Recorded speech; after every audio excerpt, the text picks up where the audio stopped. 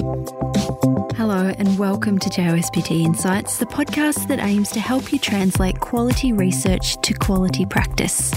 I'm Claire Ardern, the Editor-in-Chief of the Journal of Orthopaedic and Sports Physical Therapy. It's great to have you listening today. How prepared are you to support someone who is living with post-exertion symptom exacerbation, or what is sometimes called post-exertion malaise?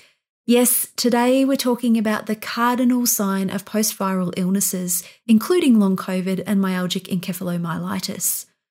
Dr. Todd Davenport joins me to start a conversation about reimagining the way most of us have thought about fatigue, physical activity, and exercise. Dr. Davenport is a professor at the University of the Pacific in California, where he teaches and helps to lead the Doctor of Physical Therapy program. Todd also does musculoskeletal research, and you might have heard him talking on episode 44 of the JOSPT Insights podcast about the 2021 ankle sprain clinical practice guideline. But today we're diving into another area of his expertise, post-viral illness and its debilitating sequelae. Today's episode is part one of a two-part conversation where we start with what post-exertion symptom exacerbation is and why you should care about it. Dr. Todd Davenport, thank you for joining me today on JOSPT Insights. Claire, thank you so much for having me. It's really great to be back. It is a pleasure to have you back. It's always nice to have people returning because it's endorsement that something's going well if you're returning. So thank you.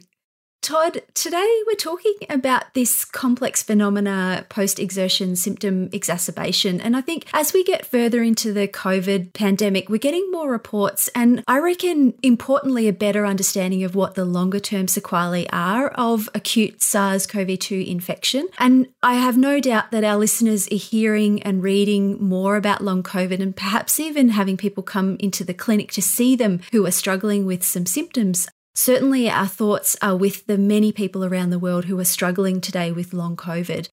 I'd like to talk, as I mentioned, about that cardinal sign of long COVID, this post-exertion symptom exacerbation. And I also, right at the start, want to acknowledge that post-exertion symptom exacerbation is also a cardinal sign of viral illness, post-viral illness broadly. And importantly, acknowledge the myalgic encephalomyelitis or ME community who have been trying to raise awareness about post-exertion symptom exacerbation for years. What we're talking about today is certainly not a new phenomenon to some in our community, but perhaps it is to many of our listeners. So what is post-exertion symptom exacerbation and why should musculoskeletal rehabilitation clinicians care about it?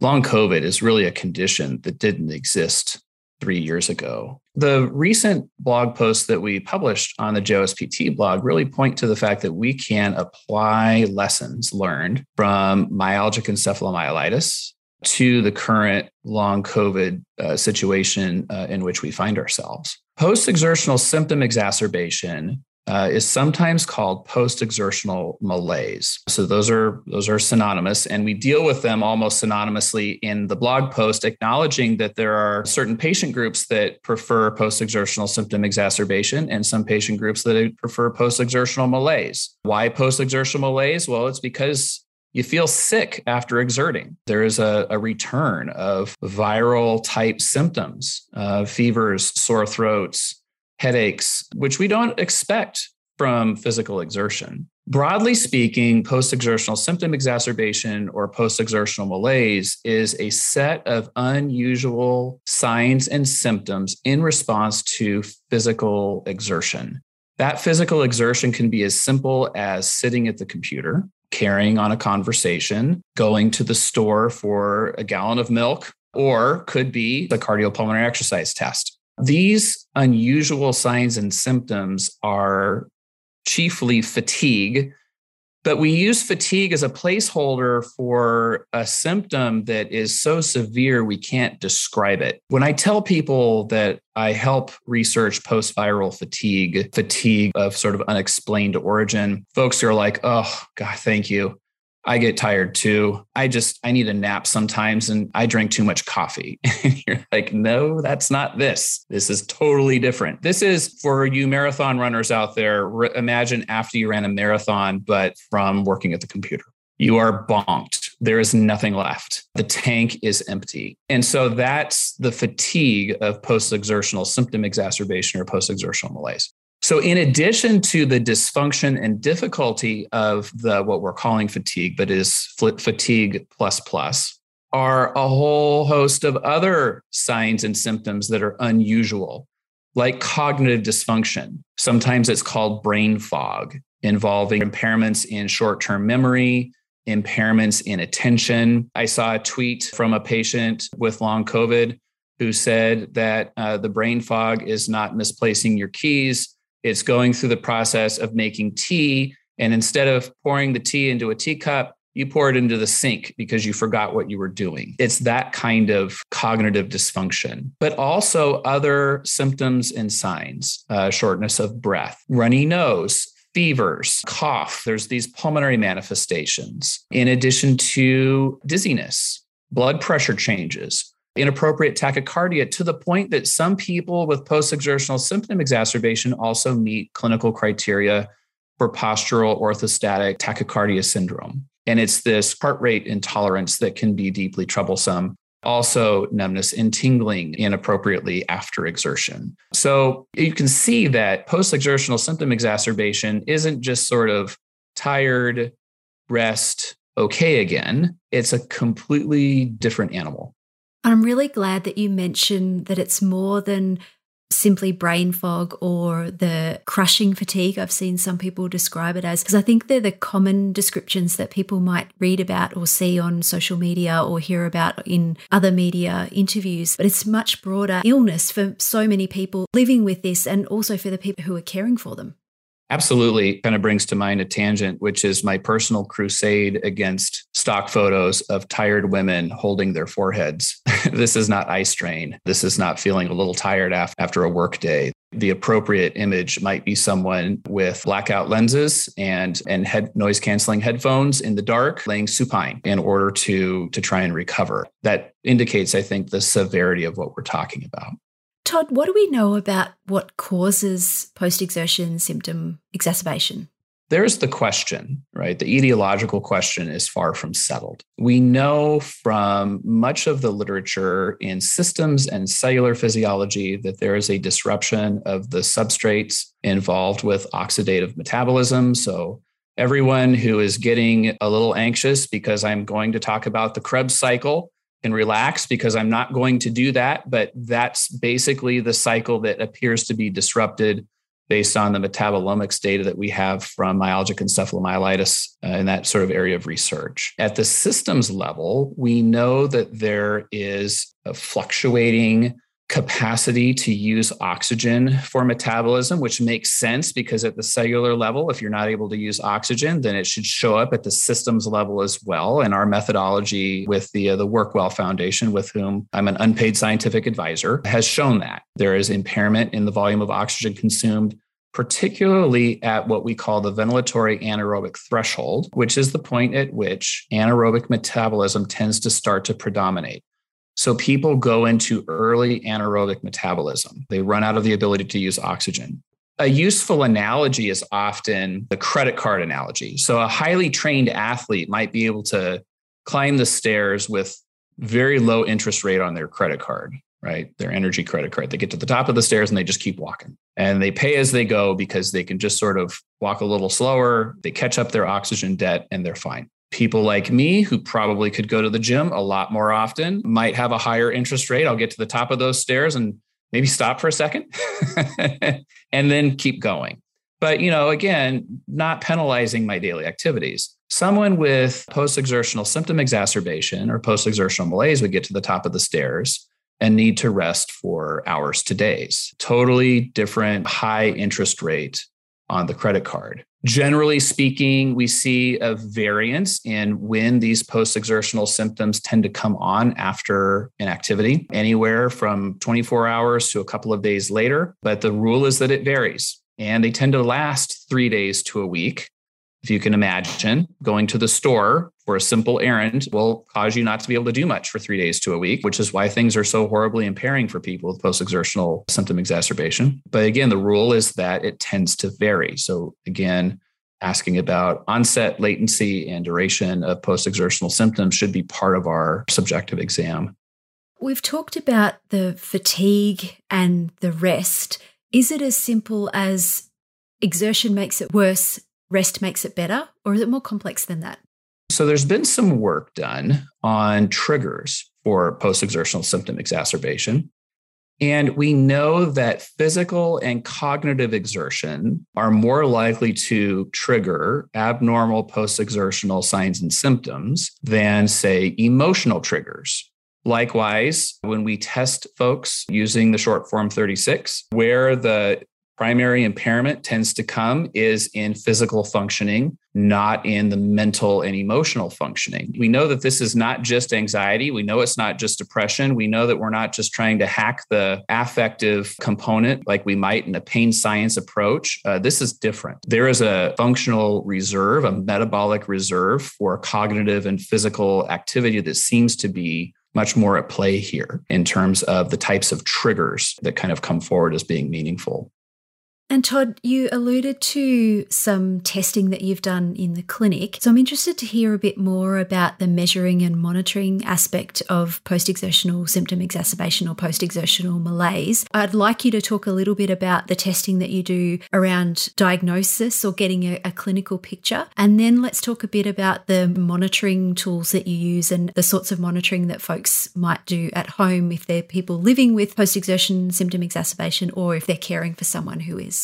Measurement is just so important. Ultimately, if you can't measure a phenomenon, it doesn't exist. This really kind of gets back to why it is, I think, people with fatigue-related conditions tend to be marginalized, is that it looks subjective. And some of these symptoms, Claire, are wild. You're telling me that going to get a gallon of milk causes you to need to lie down for a week. That's a condition that breaks all the rules. If you think about it, that just shouldn't happen. And so ultimately measurement becomes really important, not only from the perspective of clinical monitoring and diagnosis, but just basic validation of the patient, because the patient too, they know that this is unusual. I'll also point out that fatigue sort of in our broader society is considered a character flaw, not a symptom. And I think that works against people who have post-exertional symptom exacerbation and really just want to keep working. I don't think anybody wants to be lazy. Maybe I'm too rosy about this, but people generally know that's not a desirable character trait.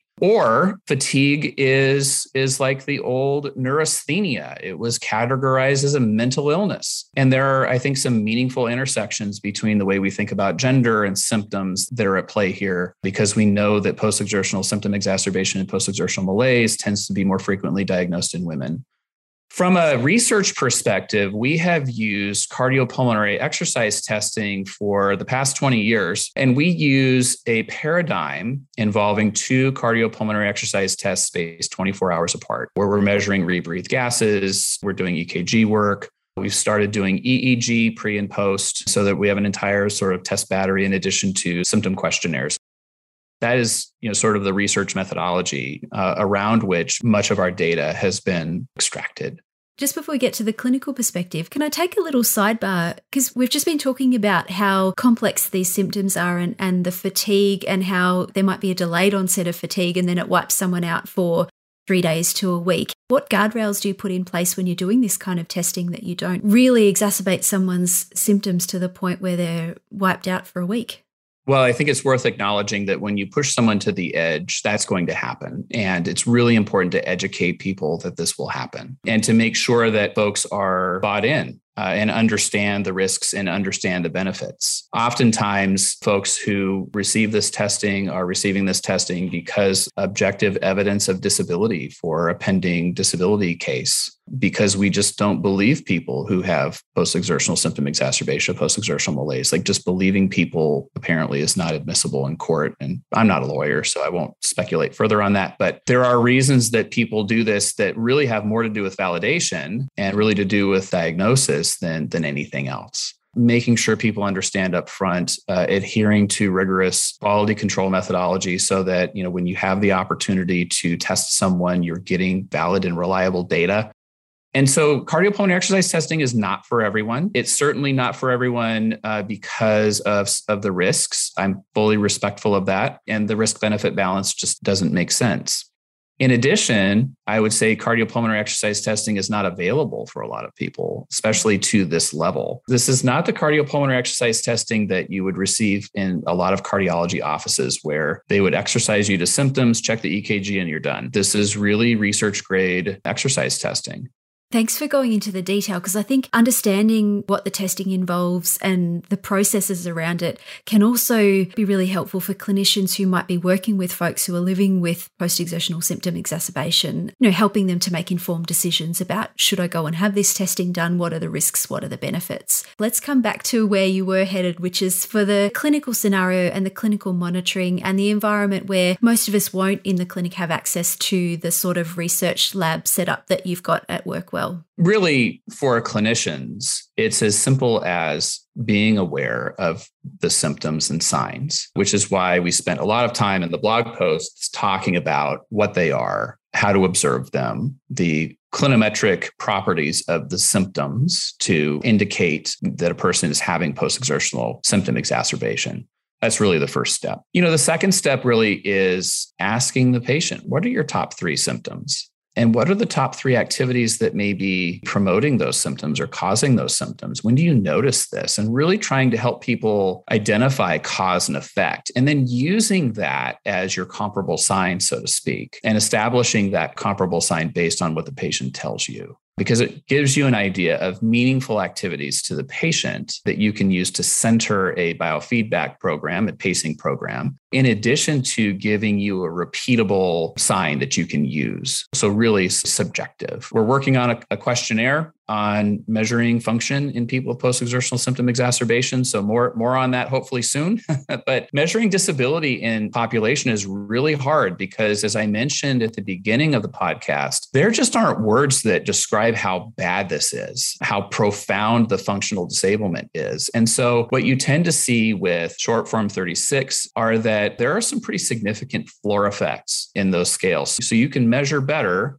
but you can't measure worse. So that's a problem. What we've done in sort of our practice is to spend more time putting credence into symptom reports and modifying the patient-specific functional scale around the symptom reports, which ultimately served as the basis for this questionnaire that we're currently working on. As for other function-based objective tests, I think we should keep those for other patients. So there are a couple of favorites in the clinic that I've noticed that just aren't valid for this population. The first is the 6-minute walk test. The 6-minute walk test gives you a very good understanding of how the patient's functioning on that given day. It does not give you any sense of how they can do the next day or how they feel a week from then. And so it doesn't tend to be valid. Also, the repeated sit to stand types of tests that also measure sort of lower extremity performance over a period of time, again, they miss the mark. They're just not valid. The gold standard, I would say, would be cardiopulmonary exercise testing. And again, we've talked about how that's unavailable, unfeasible, but sometimes the risk-benefit analysis does not work out for specific patients. But a lot of what we're doing here is aiming toward quality of life. And so we're going to shift towards believing patients. Thanks, dear listeners. That brings us to the end of part 1 of this dive into post-exertion symptom exacerbation. Please tune in next week to hear about pacing, the less is more approach to managing post-exertion symptom exacerbation that will challenge you to think differently about how you prescribe exercise and what the goals of therapy are for people who are living with post-exertion symptom exacerbation. We'll catch you then.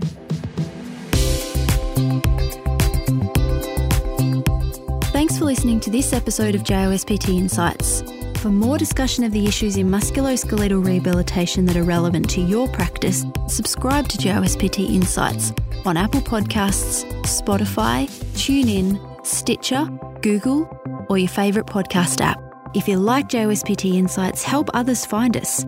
Tell your friends and colleagues and rate and review us. To keep up to date with all the latest JOSPT content, be sure to follow us on Twitter, we're at JOSPT, and Facebook, we're JOSPT Official. Talk with you next time.